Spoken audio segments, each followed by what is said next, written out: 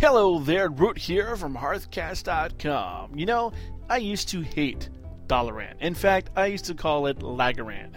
I didn't know where anything was, and boy did my frame rate drop when I would go there. Now, my system was plenty strong enough to handle it, so there must have been another issue. And you know what? There was. I noticed that when a particular program was running on my network, not on the same computer that WoW was running on, that I would lag a little no matter where it was. And that was the spark that lit the fire. You see, that program was set up to use QoS, Quality of Service, through my router to ensure that it got the bandwidth it needed from my network when it was running. And I figured I could do the same thing with World of Warcraft. WoW itself runs on port 3274. This means that by simply enabling QoS on that port, it will dramatically improve your gameplay. And Blizzard has a nice post up about it on their website, too.